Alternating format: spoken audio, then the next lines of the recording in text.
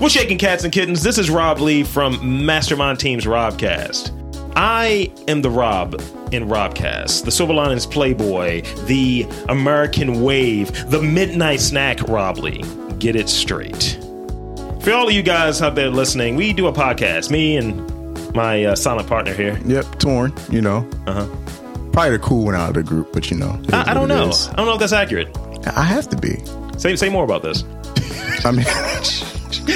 It's just like, get yourself over as the cool guy. I'm the cool guy. Look, listen to my voice. That's it. You're as cool. You're Kawhi Leonard. You're the Kawhi Leonard of this podcast. Oh, shit. I'm a fun guy. I'm a cool guy. So listen to us every week.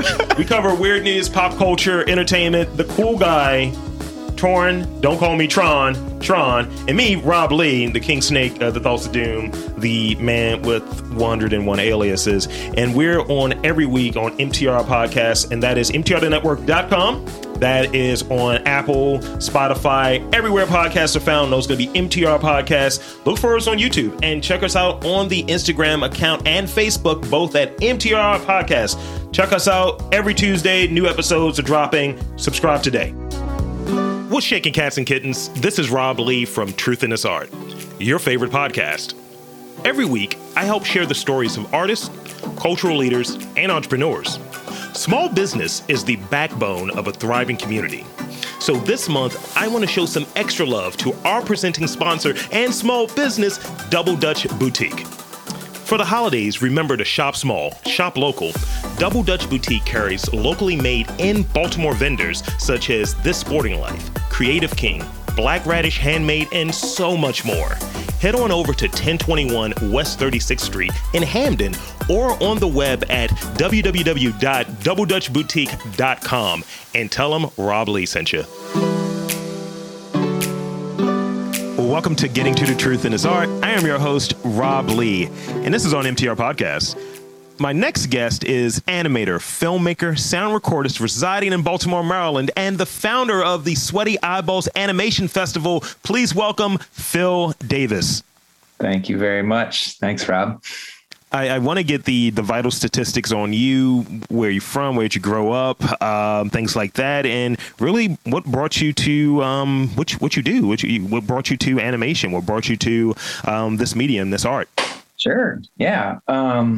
So I grew up in rural New Hampshire, kind of southwestern New Hampshire in the woods, and I've always been like really interested in drawing as a kid. And I was like obsessed with drawing. I drew all the time. And my parents are both science teachers.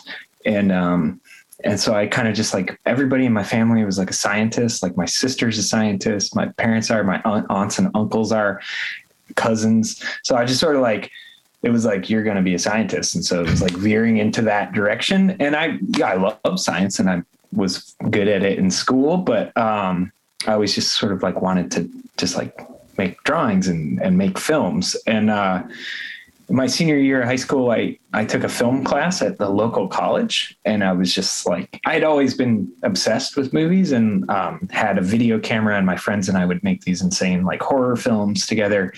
And that was like what solidified it for me. I like took this class, and it was just like, oh, filmmaking is where it's at.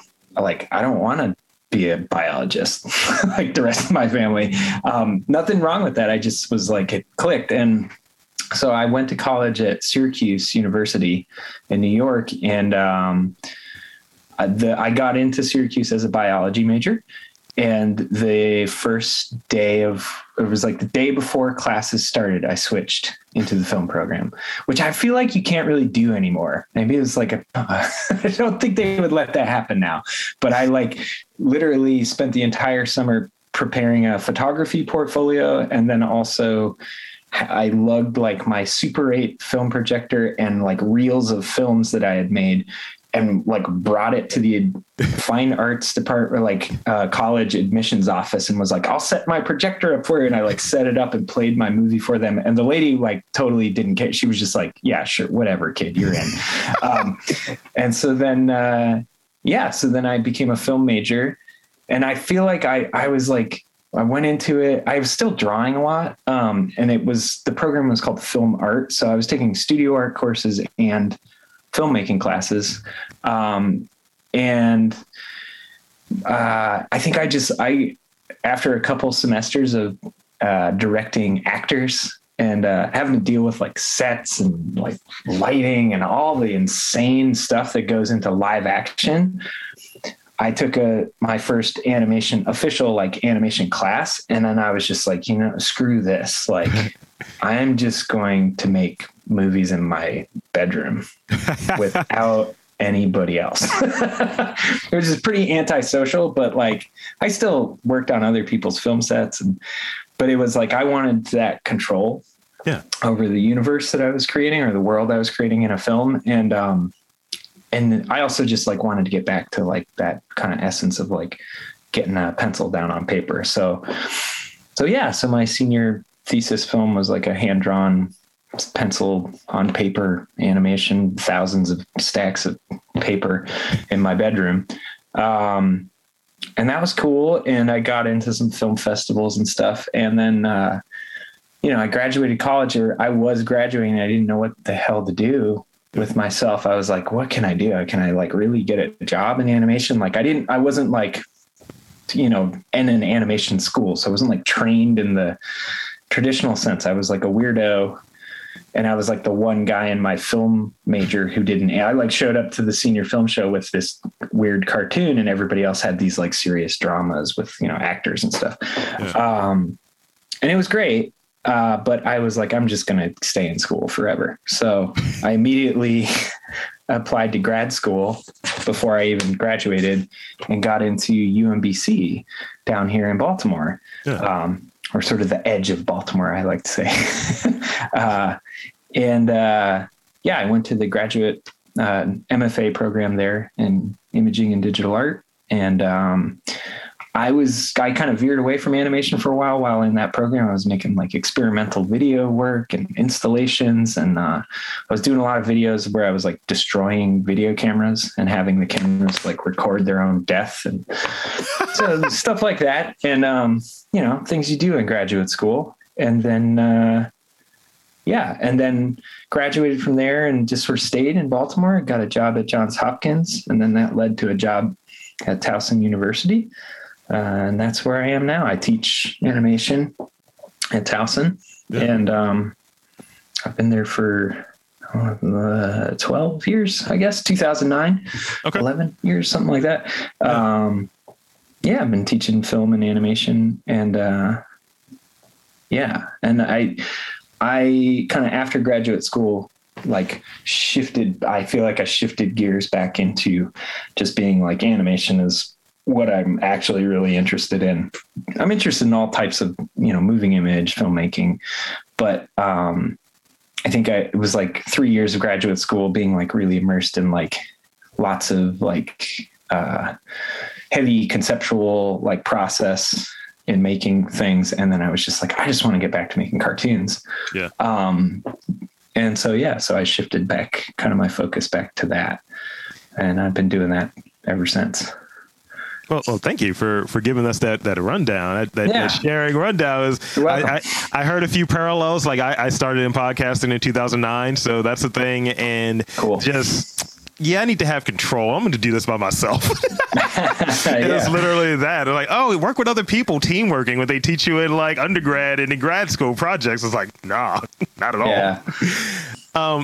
So obviously animation, filmmaking, and so speak more on the sound elements and some of that stuff in between the three main like areas that I like read on. Which one do you prefer more, or why do you prefer one more than another? Oh, okay. So like sound versus animation versus film or something. I mean, I think for my personal projects, I do everything. So I'm like making the animation, directing it, planning it out, doing all the pre-production. And then I'm also making the sound and editing the sound and mixing it. And so it kind of is just like dependent on the thing, but I've also done like commission project work where I'm like I'm given stuff and I just have to make it move. And that's fine. Like I enjoy that stuff too. It's not as enjoyable as personal projects. But I think like with sound, I don't know. I think sound is, I'm a teacher too. So it's like, I'm constantly poking my students with this concept of like sound is actually more important in a lot of ways in a film. And especially in animation, because there's no sound, you're making a sequence of drawings that are going to move. There's no sound with those originally. You have to come up with all of it. It's not like being on a set where you do have the opportunity to like have a microphone recording an actor or something. It's like in animation, sound is all created. It's all post. So, or sometimes sometimes it comes before the image, but, I don't know. I've been a musician for a while. I've always just been not trained by any sense, but, I've always been in bands, high school up through into college. And, so I'd tinker on musical instruments, play the banjo and the guitar.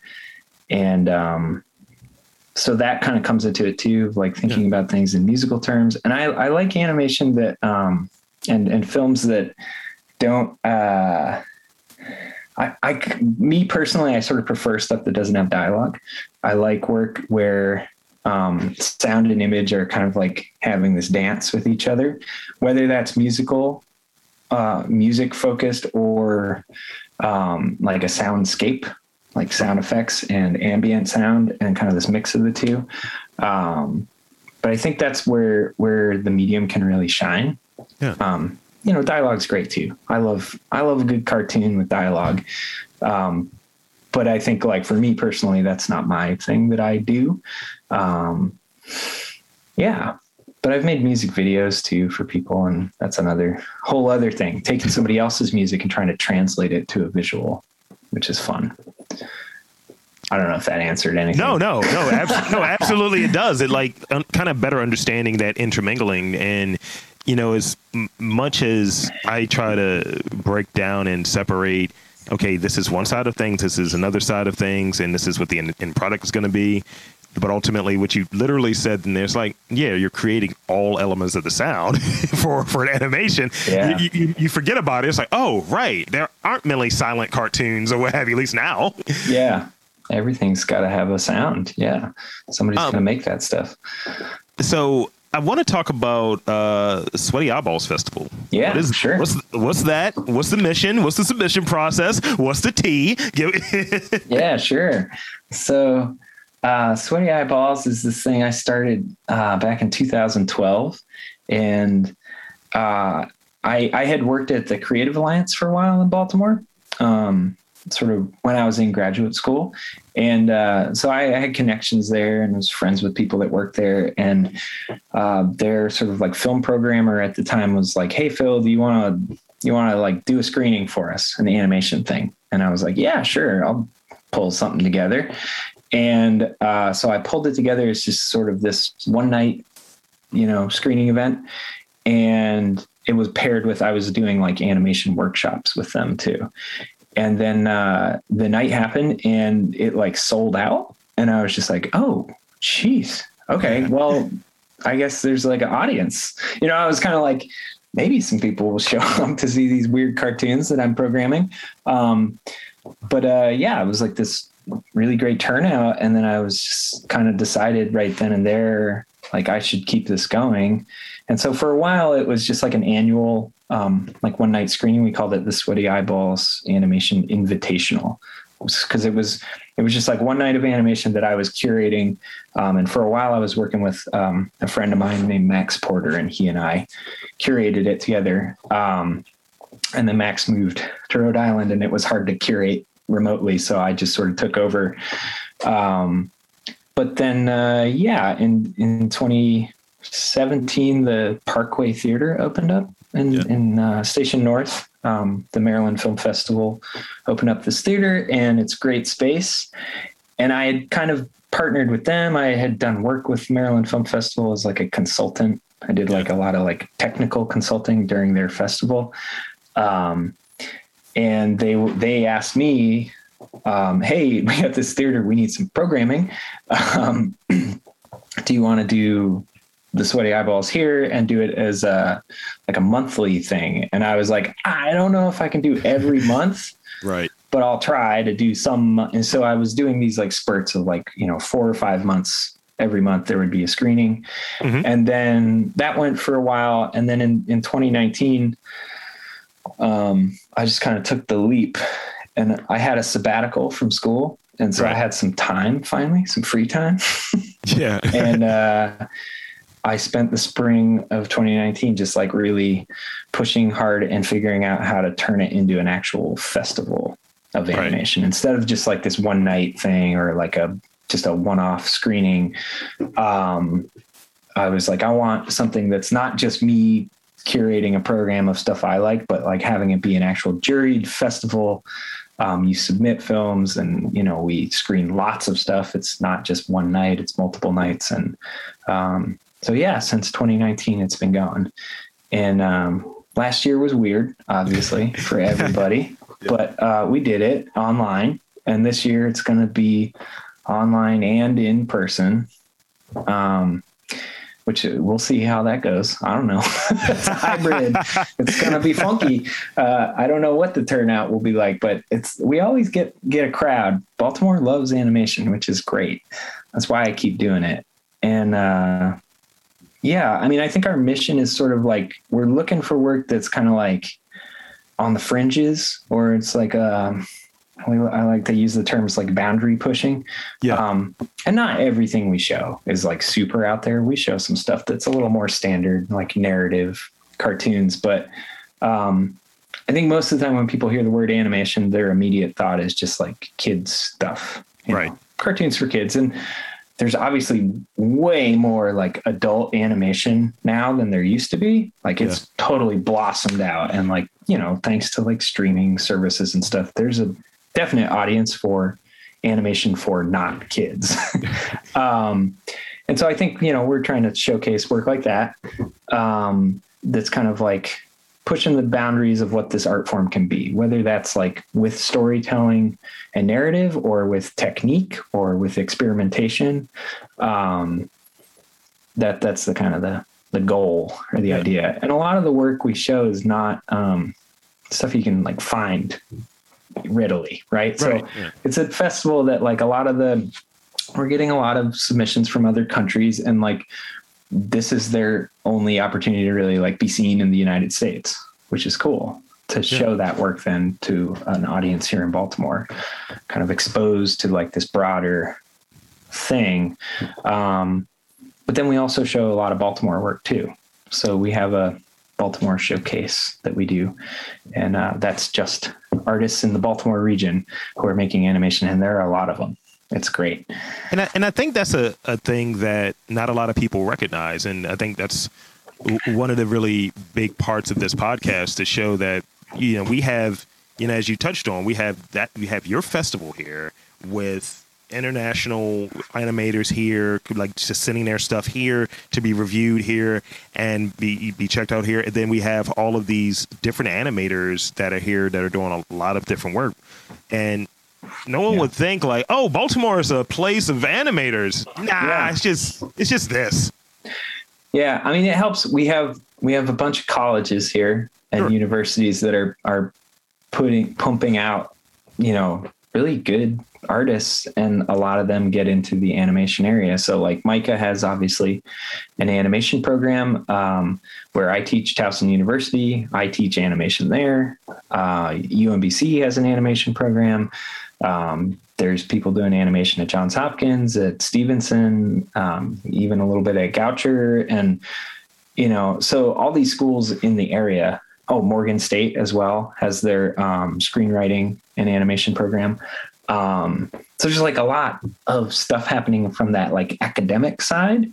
And then there are also just like artists who have somehow landed here that are then getting into animation. I think that's like what I love too, is like, it's not just like, oh, students, because the problem, I love students, obviously I teach them all the time, but they graduate they're like a good animator, and then a lot of them just go away.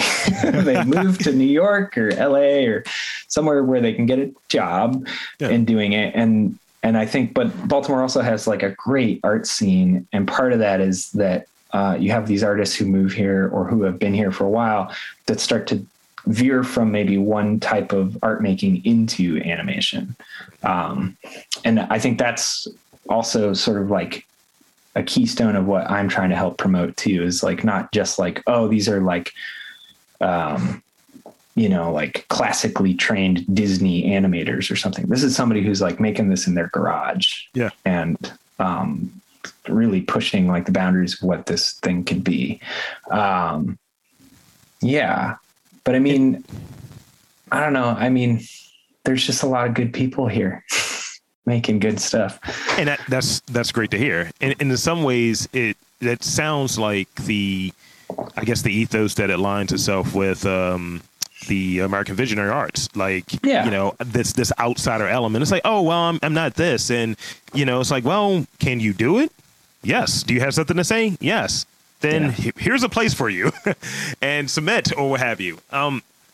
So back in the day, when I used to draw comics, hands and feet were problematic for me.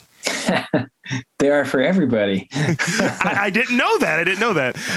What part of the body is particularly tricky for you to draw? What part of the body? Ooh.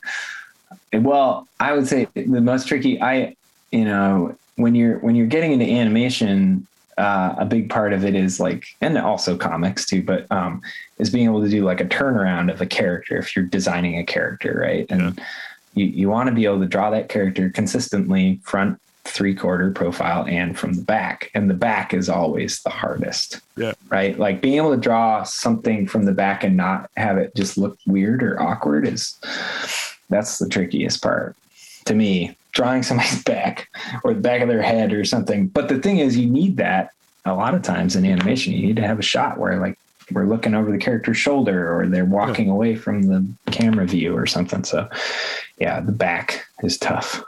That's more insight. That's more insight right there. That's great.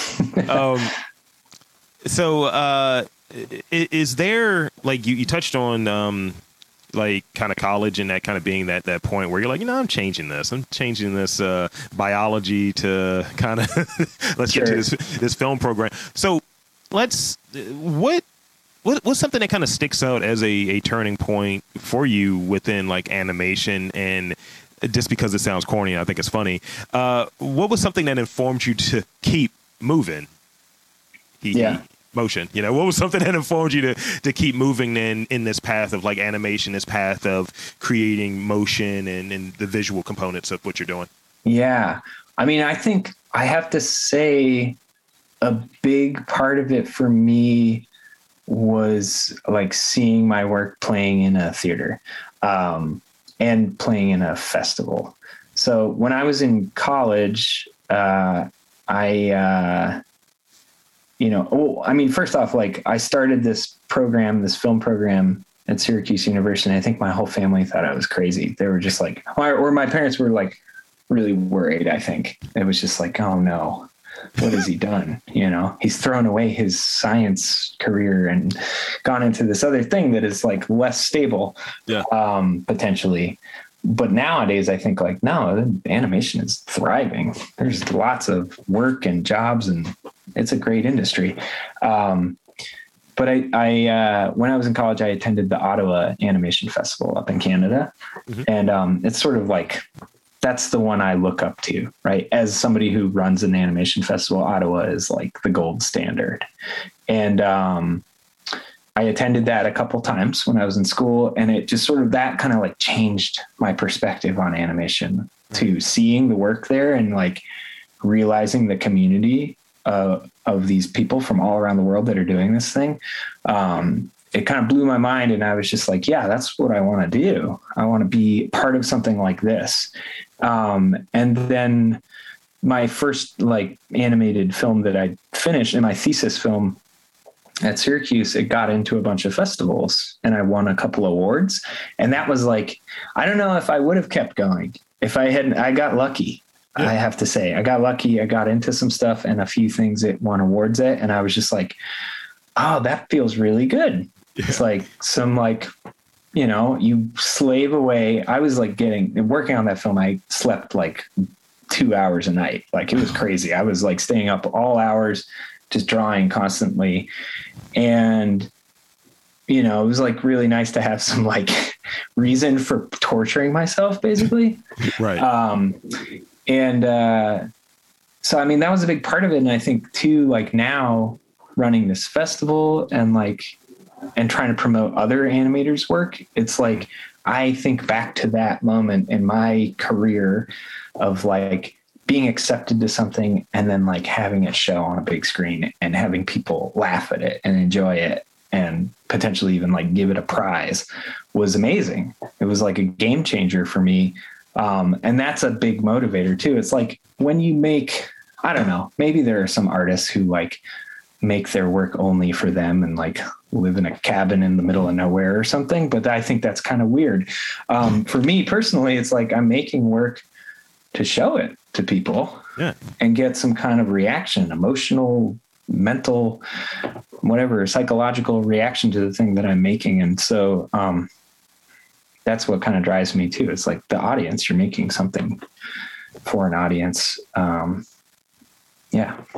think even being there at the festival and having that feedback, it's the same thing that I watch a lot of wrestling, and it's the same thing that the athletes, the performers talk about. It's like, yeah, you're going out there to do something that hurts. You're going out there to do something that takes time away from your family, all of that. But the immediate response is alluring. It's intoxicating. It's like a drug. So when you're able to get that feedback immediately, you're able to get that feedback almost in real time. Now, granted, you've been working on it. No one sees how the hot dogs are made or the sausage is made or what have you. But if you're able to see it, it's like, wow, this is great. This feels great. How can I mainline this? What are we doing?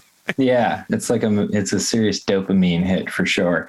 I mean, the one thing I will say too is like the festivals. I mean, what I try to nurture too in the festival here in Baltimore is this like bringing people together who are like-minded and who are into this stuff, not just like, you know, filmmakers, obviously, but then also like people in the community who love this medium to meet filmmakers and like mingle. And obviously it's trickier a little bit with COVID, but hopefully we'll get back to a little bit more mingling in the future. I mean, like my goals eventually for this thing is to have it become almost more like not just a festival, but like I hate the word networking because it just feels so like cheesy to me. Like I hate even having to use it, but like a networking event for animators in the region where it's like people descend on Baltimore or people who are already here come out of the woodwork and they all hang out. And there's like, I want to do, you know, workshops and sort of almost not like a conference, I guess, but like workshops, artist talks, and then like bringing in things like software companies to do demonstrations and stuff like that. So having it both kind of be like the artistic side of the medium. And then obviously there's a very big industry side of the medium too. You know, you can get into like television animation, video games, virtual reality, whatever you want to like veer into. Animation has its fingers in everything, you know, even like visual effects for like the latest Marvel movie is mostly made by animators, not by some guy with a camera. So yeah, but I like that wrestling analogy. Animation is kind of like wrestling. But I think one of the things that's in there, right, is immediately what you were describing there, I started thinking of a convention like I like to go to the BlurredCon conventions and in like DC, and they'll talk about like, yeah, it's your fandom. So you have that one side of the fandom, but then it's like, here's these other things that are part of the culture. The cosplay is not consent, the having different representation there within that scene. And so that's a component there. And then you have people who are making gaming and all of these different things that are part of the culture. So you have various tiers going, and part of the stuff that's baked in is that networking element is baked in. But really, it's everyone is there under that umbrella to enjoy this element of fandom. So I think you got something there. I think you got something going on there. I think you have a great idea that you can. I mean, it's just like finding this common thread, like people can connect over. I mean, that's part of it, is just like, getting some human connection going between people. And like animation is a great way to unite people. Who doesn't like animation? If you don't like animation, you're probably a jerk. So I have one more question before I get into the rapid fire questions. Okay. So as a teacher, as an educator within that industry, so you're using your knowledge that you're a person working within the industry, and you're also teaching within the industry. So that gives you a unique perspective that not everybody has. So sure. What are some of those difficulties and challenges of the industry? You mentioned kind of here in Baltimore that people are leaving, but the industry is doing better, but people do leave to go to maybe a bigger market or what have you for a bigger job. So what are some of those challenges and difficulties of kind of being and staying within the industry? Yeah, I mean, I feel like I hate it every time my students are getting towards their senior year and they're like, so where are the jobs, Phil? And I'm like, well, and I start showing them, posting sites and places where they can find those resources. And I mean, luckily there are tons of great online resources to find work in the industry, and the industry is booming right now. So they're looking for lots of people. But I always have to kind of be like, there's some stuff here, but you're probably going to have to move, and then maybe you can move back. Yeah. And I hate saying that because I want the industry to be here. It's just not quite there yet. There are these other markets popping up, like Atlanta is becoming a big hub for film and animation. And, a big part of it is like the government, like tax incentives of the state government help, because like productions don't want to run a studio out of someplace that's not going to, if one state is going to offer you a big tax incentive and another state's not, you're obviously probably going to go with the state that's giving you money. Yeah. I mean, I think that's a huge challenge here, is like getting people to stay. What I would love to happen, part of, this is like pipe dream goals of Sweaty Eyeballs, is like, it's a festival of like weird animation, but it's also like, I want it to become this thing that is like, Baltimore could be the hub in the Mid-Atlantic. Like there's a gap here. You got New York, you got Atlanta, there's some stuff in Florida. There's a lot of stuff on the West Coast in California, but that's very far away. There's Portland, Oregon. And, I think there's like a ripe opportunity here. We're like right on the corridor, right? We've got Philadelphia, we've got Baltimore, we got DC, we got areas in Virginia. There's talent and there's people who are hungry for it that want to do this kind of work, but they can't stick around in the area if there's no jobs for it. So the only thing I will say that is potentially good about the pandemic is that it's allowed a lot of animators, freelance people specifically, but a lot of animators and people in that industry to work from home, which is cool. Like if you have a fast enough computer and the software you need, you don't need to go into a place to do the thing you're tasked to do. And I think I feel like after pandemic kind of chills out, people are gonna just be like, no, I'm staying home. Like, why would I want to commute to some job in a city that's like expensive to live in? And, when I could just do it from home.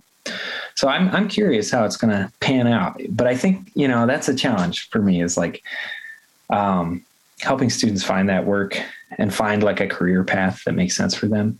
I feel like it's really disingenuous to tell like film students or animation students that like, you're all going to be directors, because it's just not true. Right.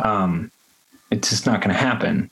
I would love for them all to become like famous directors of animation, but it's just not possible. There's too much competition, and you have to have a lot of drive and a lot of like serious, like hard work and talent to be able to be that kind of like top of the game in the industry, at least.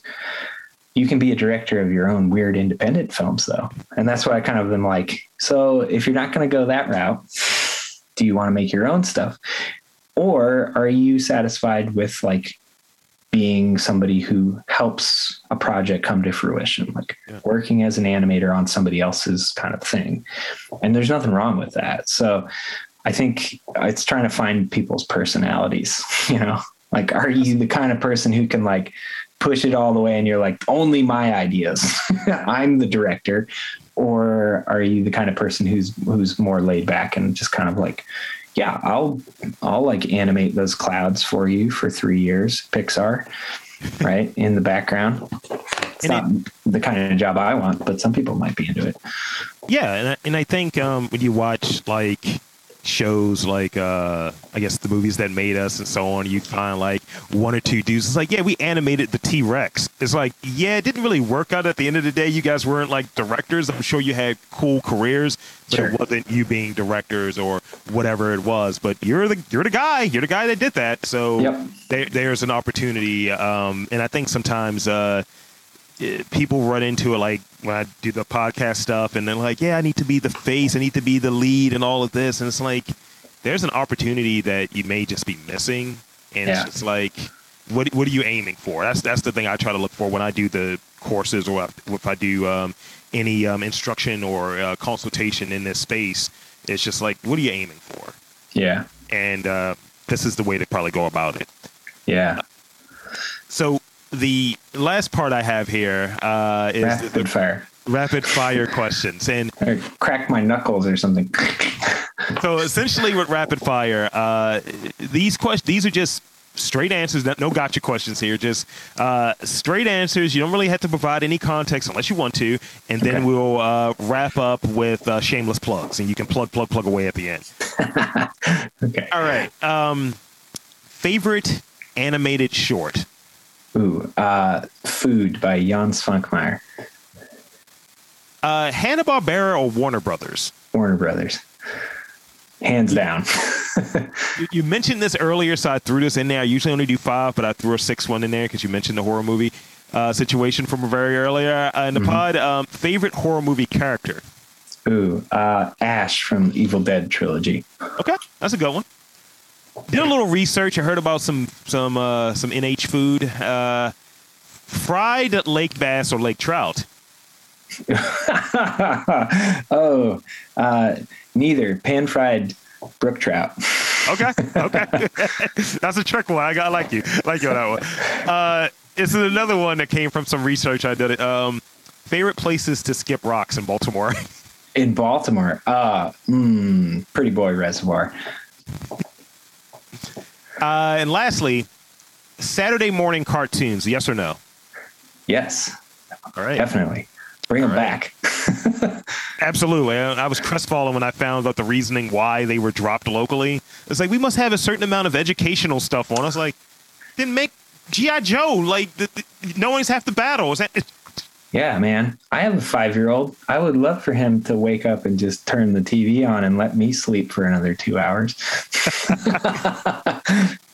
So this has been great. I want to hand the floor over to you to shamelessly plug away. And thank you so much for being on the podcast. Thank you, Rob.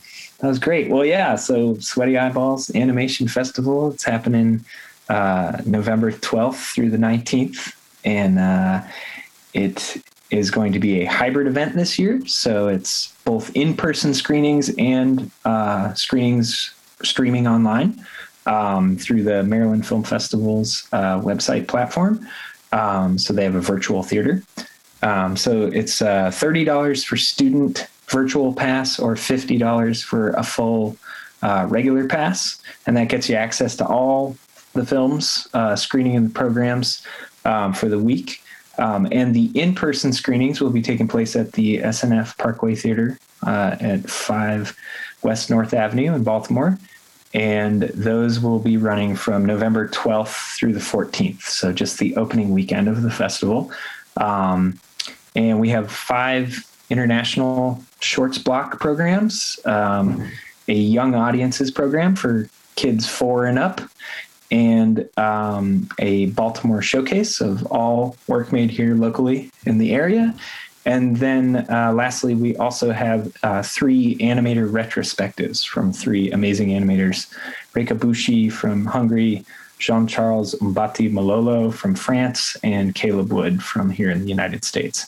It's going to be a great program. You can check out more info about it at our website. It's just www.sweatyeyeballs.com. So there you have it, folks. I want to thank you, Phil Davis, for coming on to the podcast. This has been wonderful. And so for Phil Davis, I'm Rob Lee saying that there is art in and around Baltimore. You just have to look for it.